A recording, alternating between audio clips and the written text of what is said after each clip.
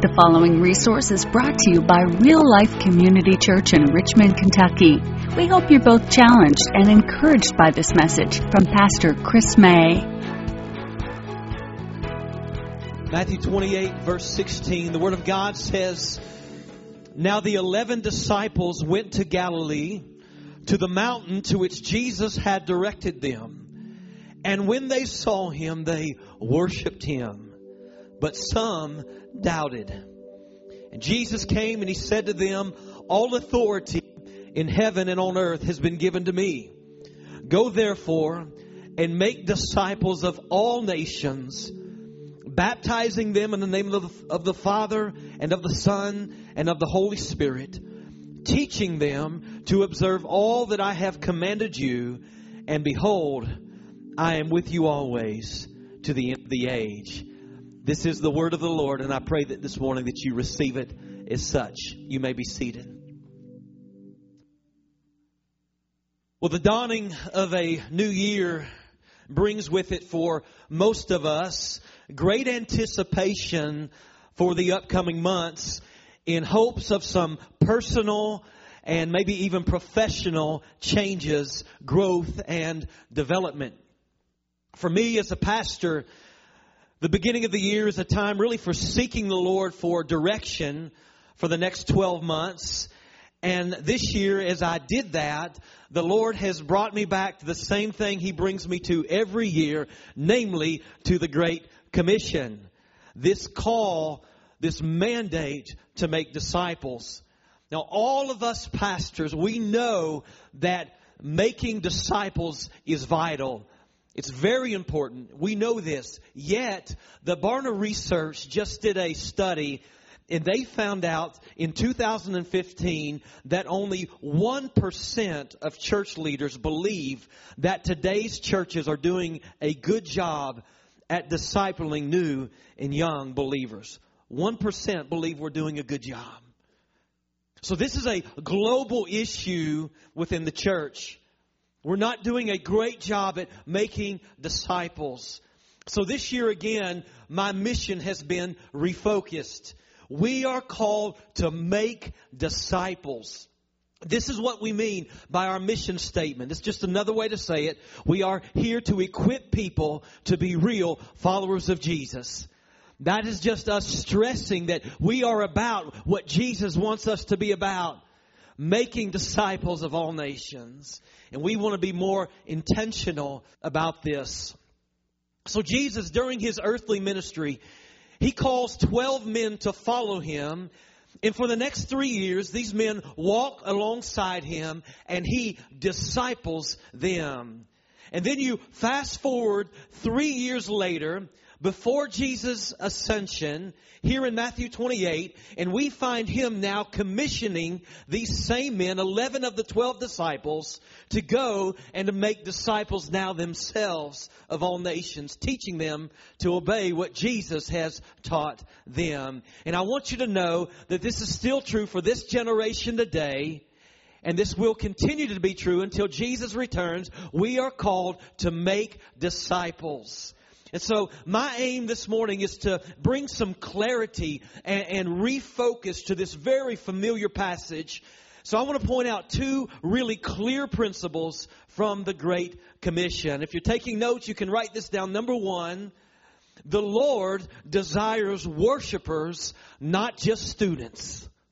Look at verse 16. The 11 disciples went to Galilee, to the mountain to which Jesus had directed them. Verse 17. And when they saw Him, they worshipped Him. See, biblical knowledge is vital. We're all about learning the Bible at this church. But biblical knowledge is not an end in itself. The goal is not just to get smarter. This knowledge, this wisdom, this understanding is meant to move us to something greater, to worship, to obedience, to glorify God, to treasure God. When I deliver a sermon, I don't just want you to be informed. I want you to be transformed. I want that knowledge to shape you, to form you spiritually. And here's really what I want every week. I want your affections to be raised for Jesus. That's the goal. The Lord desires worshipers, see, not just students. The disciples, after being with Jesus for these 3 years, after walking with Him and learning from Him and watching Him and experiencing firsthand His compassion, they were moved to worship Him. Were moved to yield themselves completely to Jesus, even eventually if it meant costing them their lives. They were committed. They were worshipers. John 4:23, familiar scripture. Jesus is conversing with the woman at the well, and He says this, "The hour is coming, and now is here, when the true worshipers will worship the Father in spirit and in truth. For the Father is seeking such people to worship Him." You see that? God is seeking worshipers, not just students. So here's the point. Good biblical theology and understanding should move us to incredible, authentic worship. This is one of the reasons we're very intentional about the way we do music here.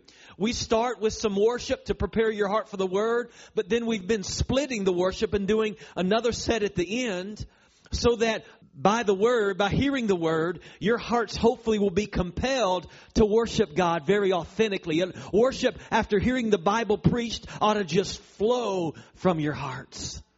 God wants worshipers, not just students. Second point is this. Our mandate is to make disciples, not just converts. Every January in our fellowship, the Assemblies of God, each church is required to complete what is called an ACMR report.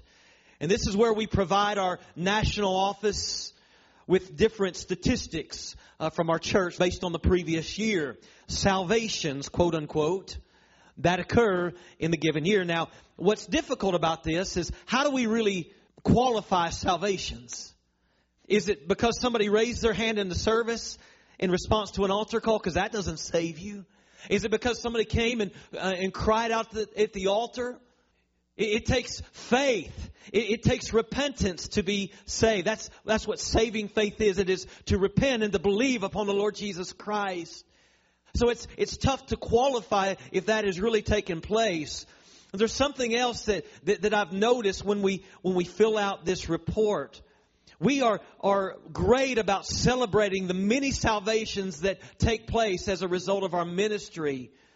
But I'm reminded that that's not really what we're called to do, to make converts. No, we are called to make disciples. And the question ought to be, are you really making disciples? See, conversions are great.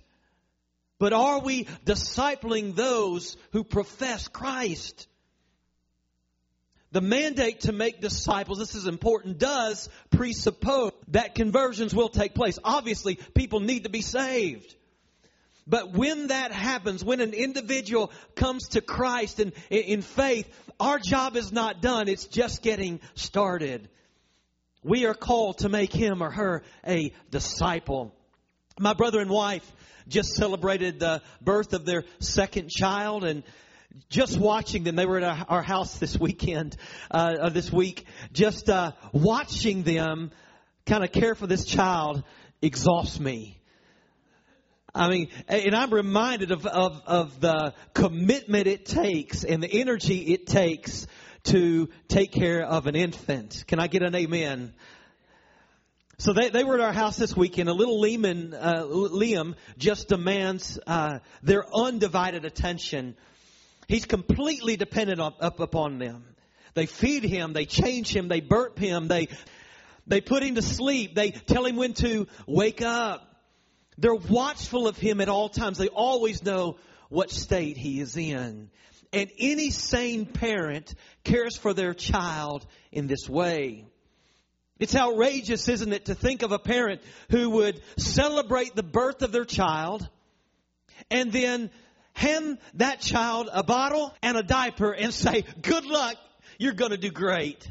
And just leave that baby to kind of fend for itself. And we go, that'd be ludicrous. It's crazy. It's abandonment. But you know, that's exactly what we're notorious for doing in the church. We celebrate. We go crazy when somebody accepts Jesus Christ as Lord and Savior. They put their faith and trust in Him, and they repent, and we celebrate that. We'll have a party. We'll post on Facebook how happy we are, and we'll have them hand them a really nice Bible, and we'll say, "You're gonna do great."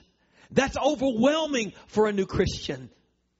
That new Christian, you understand, is a spiritual infant. And then yet we leave it to fend for itself. It's overwhelming, and frankly, it is unbiblical. So we are called to disciple those converts. What is a disciple? Well, a disciple in its simplest form is one who follows a teacher. It's the difference between a student and a disciple. As a student, you might learn, but not necessarily follow. A disciple follows a teacher. Are you a disciple of Jesus?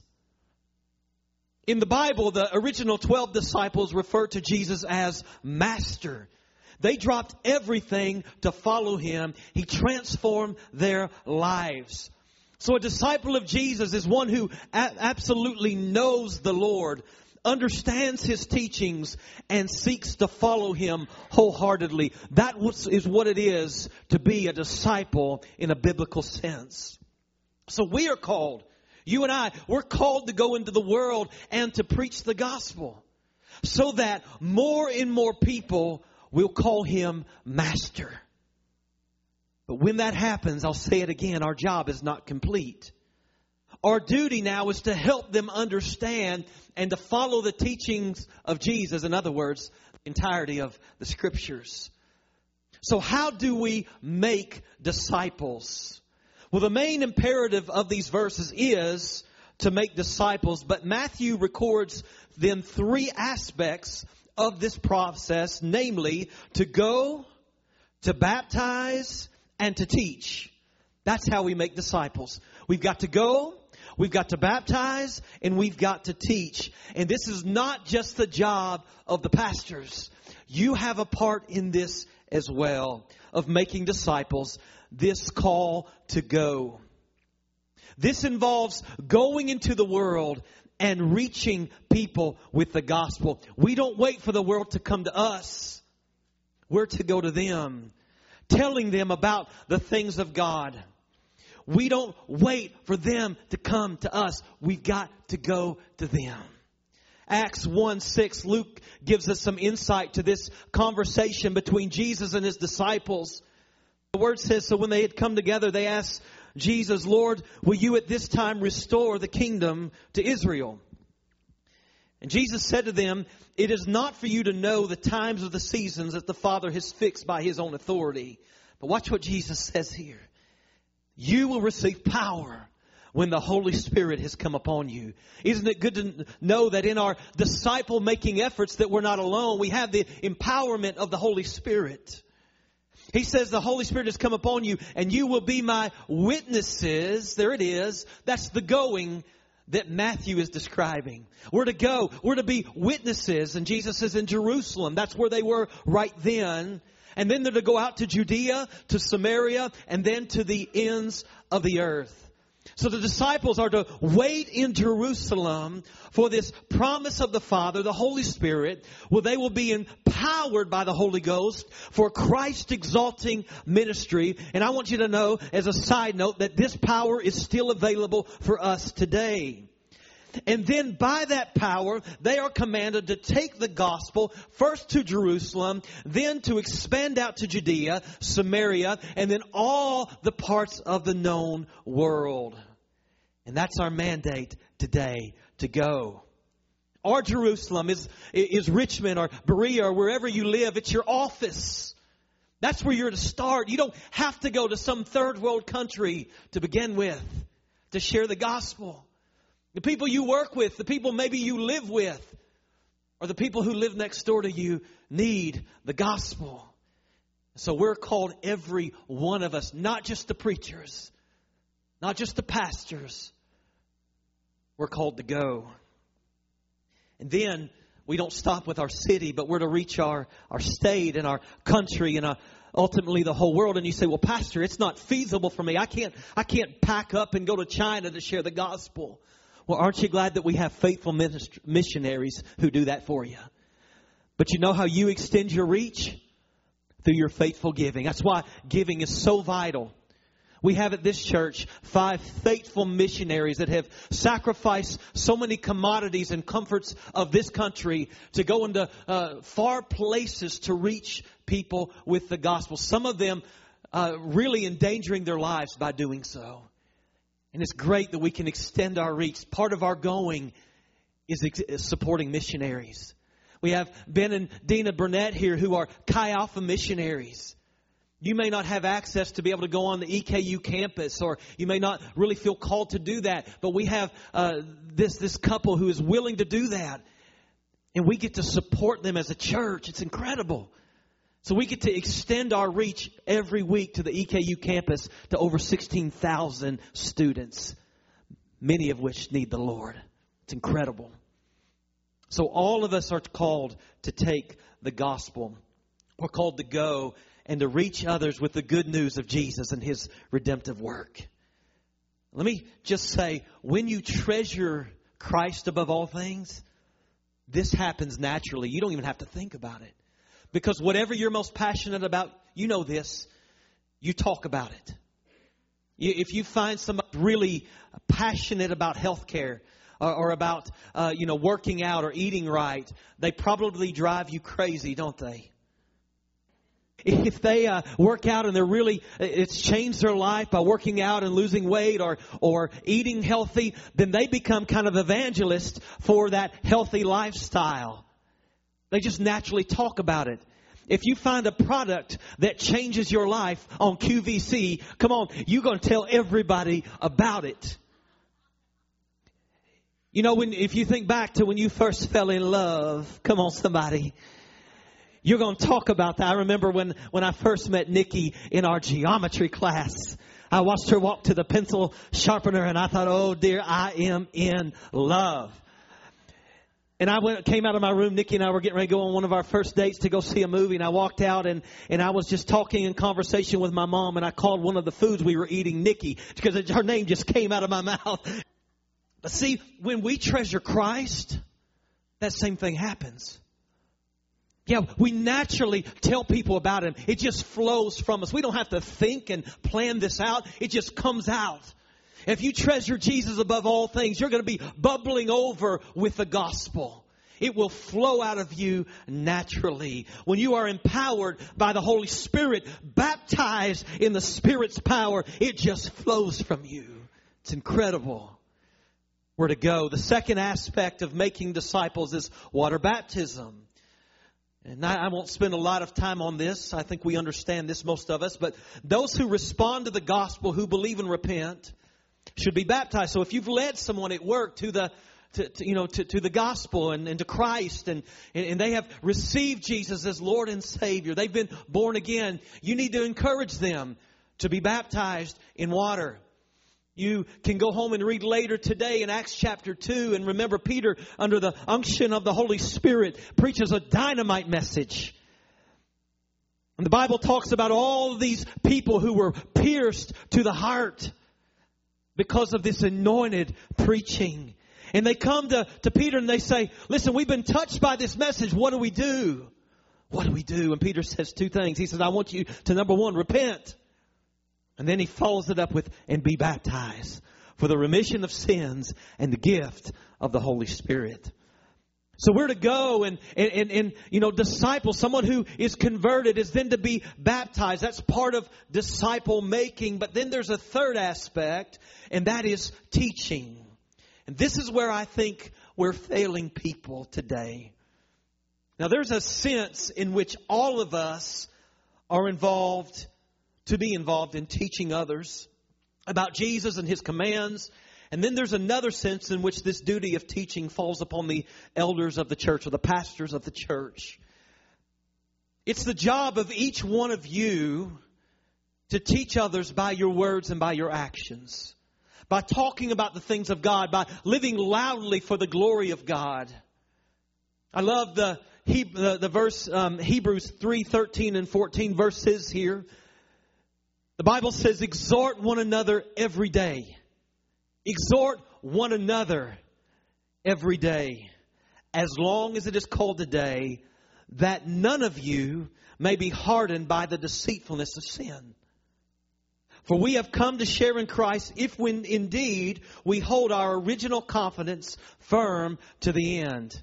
You know one of the means of perseverance that the Lord uses? This discipleship that's supposed to be happening in the church. By believer encouraging and exhorting believer. Mutual accountability. Mutual encouragement. Mutual inspiration that comes from the Word of God. And this type of exhortation should happen again very naturally. A man by the name of Eric Raymond, in one of his articles, gives some really practical ways as to how this type of teaching happens in the lives of ordinary believers. He writes that when Jesus commands us to make disciples, He intends for us to live our lives in obedience to Him in the presence of other people, believers and unbelievers. And he says that this intentional living seeks to show others the worth and the power of Christ. In short, we let people in to see how we live out the faith, the Christian faith. And then he gives us some examples. This is discipleship, organic, if you will, discipleship. He says that discipleship happens when a guy wants to be married but doesn't really have a game plan for how to go about it. So he asks another brother for guidance and help, and this brother in Christ takes him out for lunch, and he talks him through some biblical principles and some practical things, and he then commits to pray for him, to be available for questions, and he meets occasionally to talk about his progress. That's discipleship. Discipleship happens when a mom with 2 toddlers drops something off that she borrowed from someone else at church, and during the exchange, they get to talking, and the young mom expresses her feelings of fatigue and failure to measure up to her perceived standards of motherhood. The other woman listens to her, and she reminds her of the Scripture. She prays with her, and then continues to come alongside of her for encouragement in the gospel. That's discipleship. Discipleship happens, men, when a dad points out a scantily dressed lady, and instead of whistling, he tells his teenage sons that what they see is actually not beauty.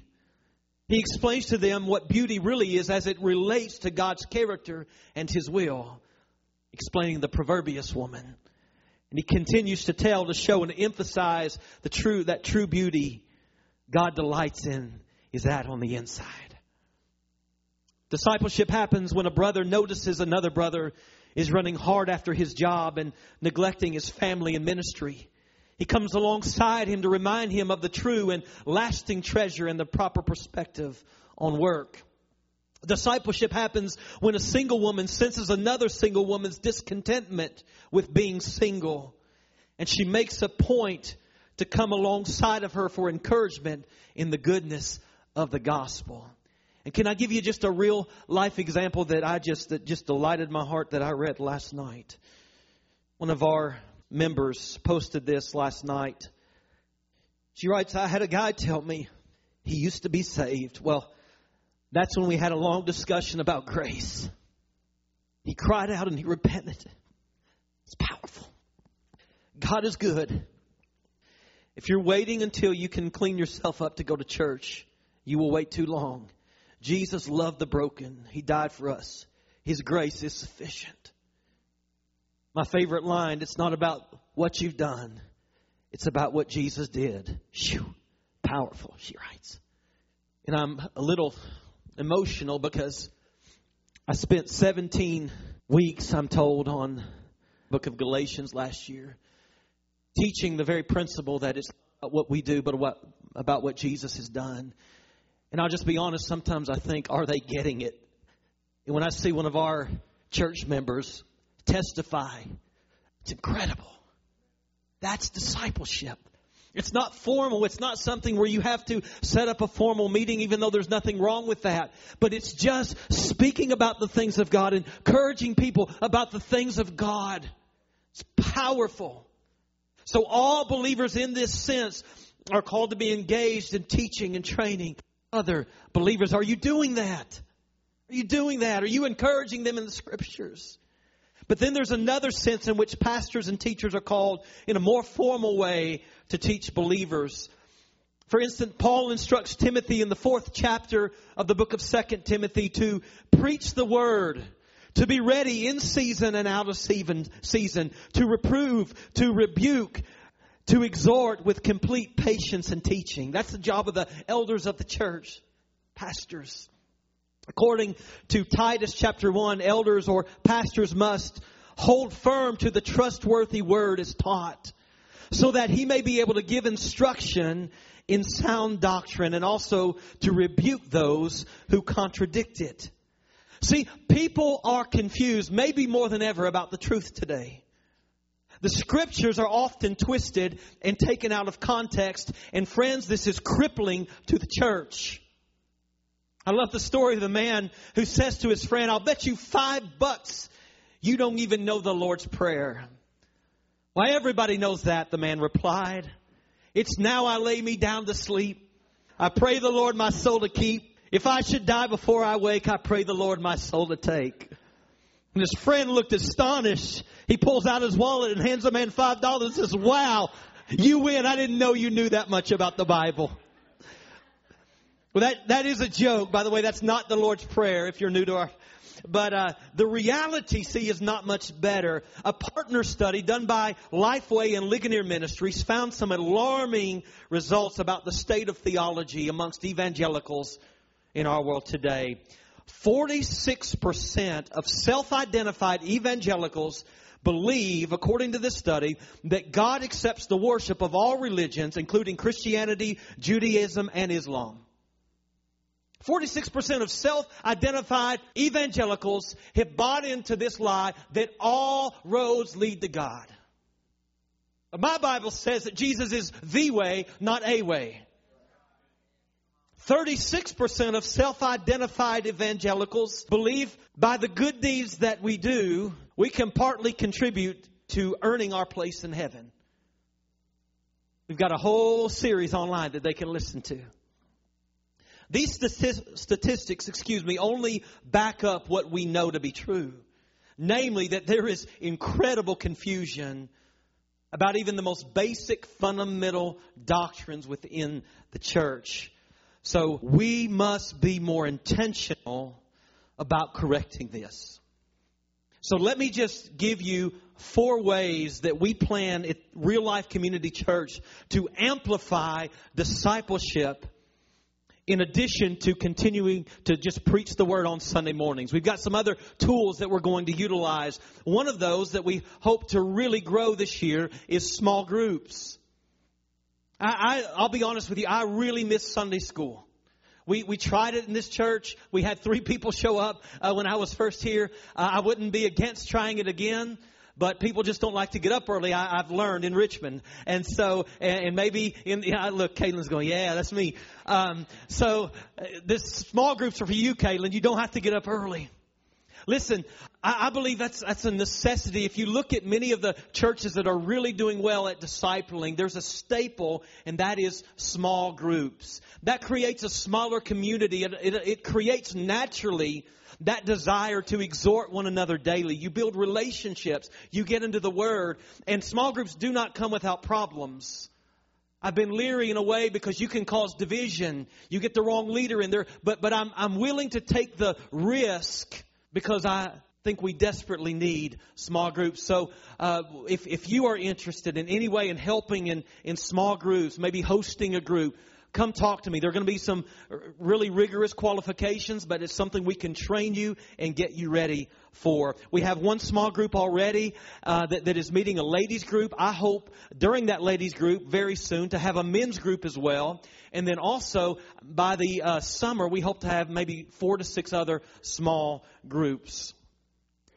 The next way that we're going to try to amplify discipleship is through our Wednesday night teachings. And we're going to teach at some point this year, sooner than later, on the 16 fundamental truths of our fellowship, the Assemblies of God. You need to know what our fellowship believes and what the church that you're part of believes. So we're going to talk through some of those core doctrines of our fellowship. The next one is real pastoring. That's the next aspect or the next tool that we're going to use. And you're like, have you been fake pastoring this whole time? And no, I haven't been fake pastoring. But pastors are shepherds. They're called to be shepherds. There's a difference between a preacher and a pastor. Every pastor should know the spiritual temperature of their congregants individually. I want to be more intentional about that. And that's not popular today. That's why people love churches where they can go in, be unseen. Nobody knows their name. They can get their feeding for the morning and leave with no accountability. But I'm called to care for your soul. I'm called to shepherd you, to love you, to inspire you, to encourage you. And I just was really convicted about that. There's people in our church, I don't know what they know and what they don't know. I don't know really just outside of what I see on Sunday mornings. I don't know who treasures Christ and who doesn't. I don't know who in our congregation are nominal Christians and who are not. So that's something that I want to be more intentional about. There's a fourth one here. Now, if you grew up in a traditional church, if you're Lutheran or you grew up Catholic or Presbyterian, you're going to be really geeked out when I say this. You're going to love this. If you grew up Assemblies of God or even a more traditional Baptist, not Reformed, then you're going to be like, are we going medieval in this place? But there's one more tool, and I'm really excited about this. We're going to utilize a tool called the New City Catechism. One of the most proven, this is not a Catholic thing, by the way. The Catholic Church uses some type of catechism. We're not going Catholic in here, all right? Just for clarification. One of the most proven, effective ways historically to help believers learn and understand the basic doctrines of the church is through a catechism, which is simply this. That's a scary word. Here's all it is. It's a systematic summary of the truths of Christianity in the form of question and answers. That's all it is. A catechism is not a replacement for the Scriptures, but it serves as a reinforcement of biblical doctrines. It is not meant to draw you away from the Word of God, but it's meant to draw you deeper into it. Now, here's the reason we don't use these in the modern church today, because most catechisms are long and they are written in really antiquated language, making it very difficult for the modern learner. That's why I'm so excited about the recently published Christian Catechism. It's called the New City Catechism, published by Crossway. And it's a shorter version of the principles of God's Word. And it's written in modern and simplified language. And it makes it a really good tool for the entire church to grow in their understanding and memorization of the teachings found within the Scriptures. So as a church, we are prayerfully utilizing this as one of our tools for discipleship. Okay? The New City Catechism has a free app that you can download. Now, our fellowship doesn't have anything like this. We searched. The Assemblies of God doesn't have anything like this. So we're using a general Christian catechism. So out of these 52 questions, this is really important.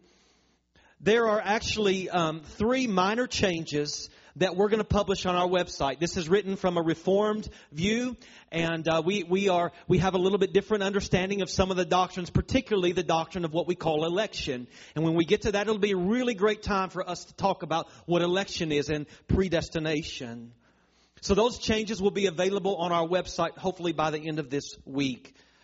Now, we want to challenge each of you to go with us on this journey. Here's kind of the idea. That you would download this free app or you would buy one of the books. They're $5. And you would take your family through this catechism. That's 52 questions and answers. It takes about 2 minutes to read the question and the answer and look up the scriptures that go with it. This will change your life because it helps summarize the teachings of God's Word. You will be amazed at what this will do for you. On the free app, on iPhone or Android, it's really incredible because there's a kids version. If you go to settings, you can choose a kids version, and it even simplifies it more. And there are songs that go with each question and answer to make it easy for memorization. And so our children, as part of Kids Church, they're going to be learning. Jennifer, are they starting this morning? Or they're starting this morning with that first question. And they're going to learn a key doctrine. And they're going to sing about it.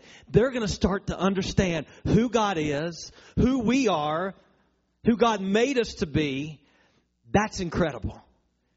And so I am so excited about this. But I just want to challenge you to go through and memorize these answers. You know, whether you have children or not, this is going to be foundational to where we want to go. Now, here's what we want from you. You can lead a horse to water, but you can't make him drink. Acts 2:42, last scripture that I'm going to read today. Acts 2:42. They didn't just leave and go do their own thing. Here's what they did. They devoted themselves to the apostles' teaching and the fellowship, to the breaking of bread and prayers. But my job is not to force you. I can't do that. My job is to encourage you. What a great time at the beginning of 2018 to say, you know what, I'm really going to grow in my faith. I listen to some people talk who have been saved for years, who really don't understand key doctrines in the Scriptures. So don't think, well, I've been a Christian a long time.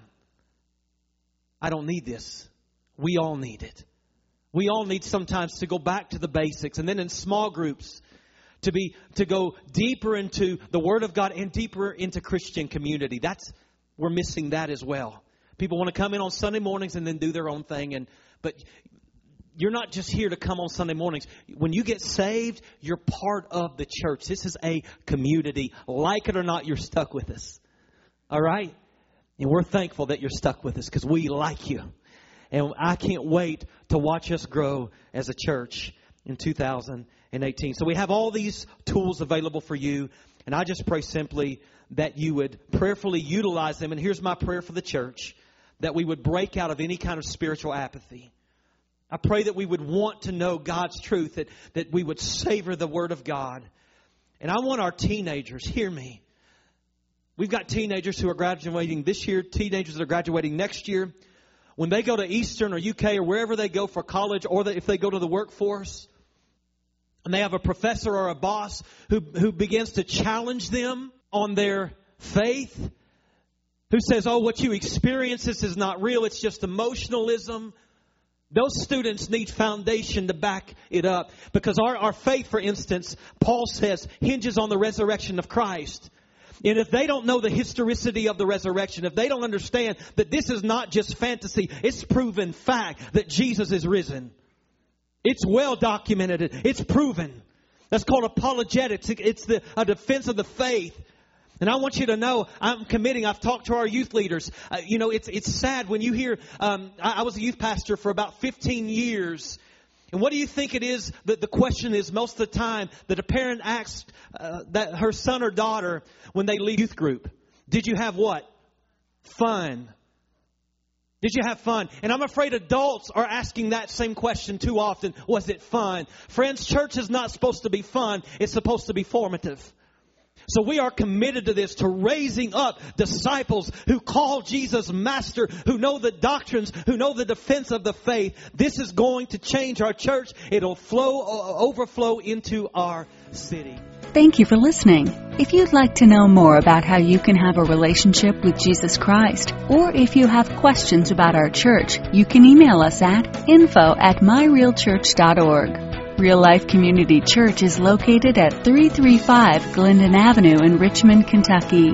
We invite you to join us for worship Sunday at 10:45 a.m. or Wednesday at 7 p.m. Visit us online at myrealchurch.org.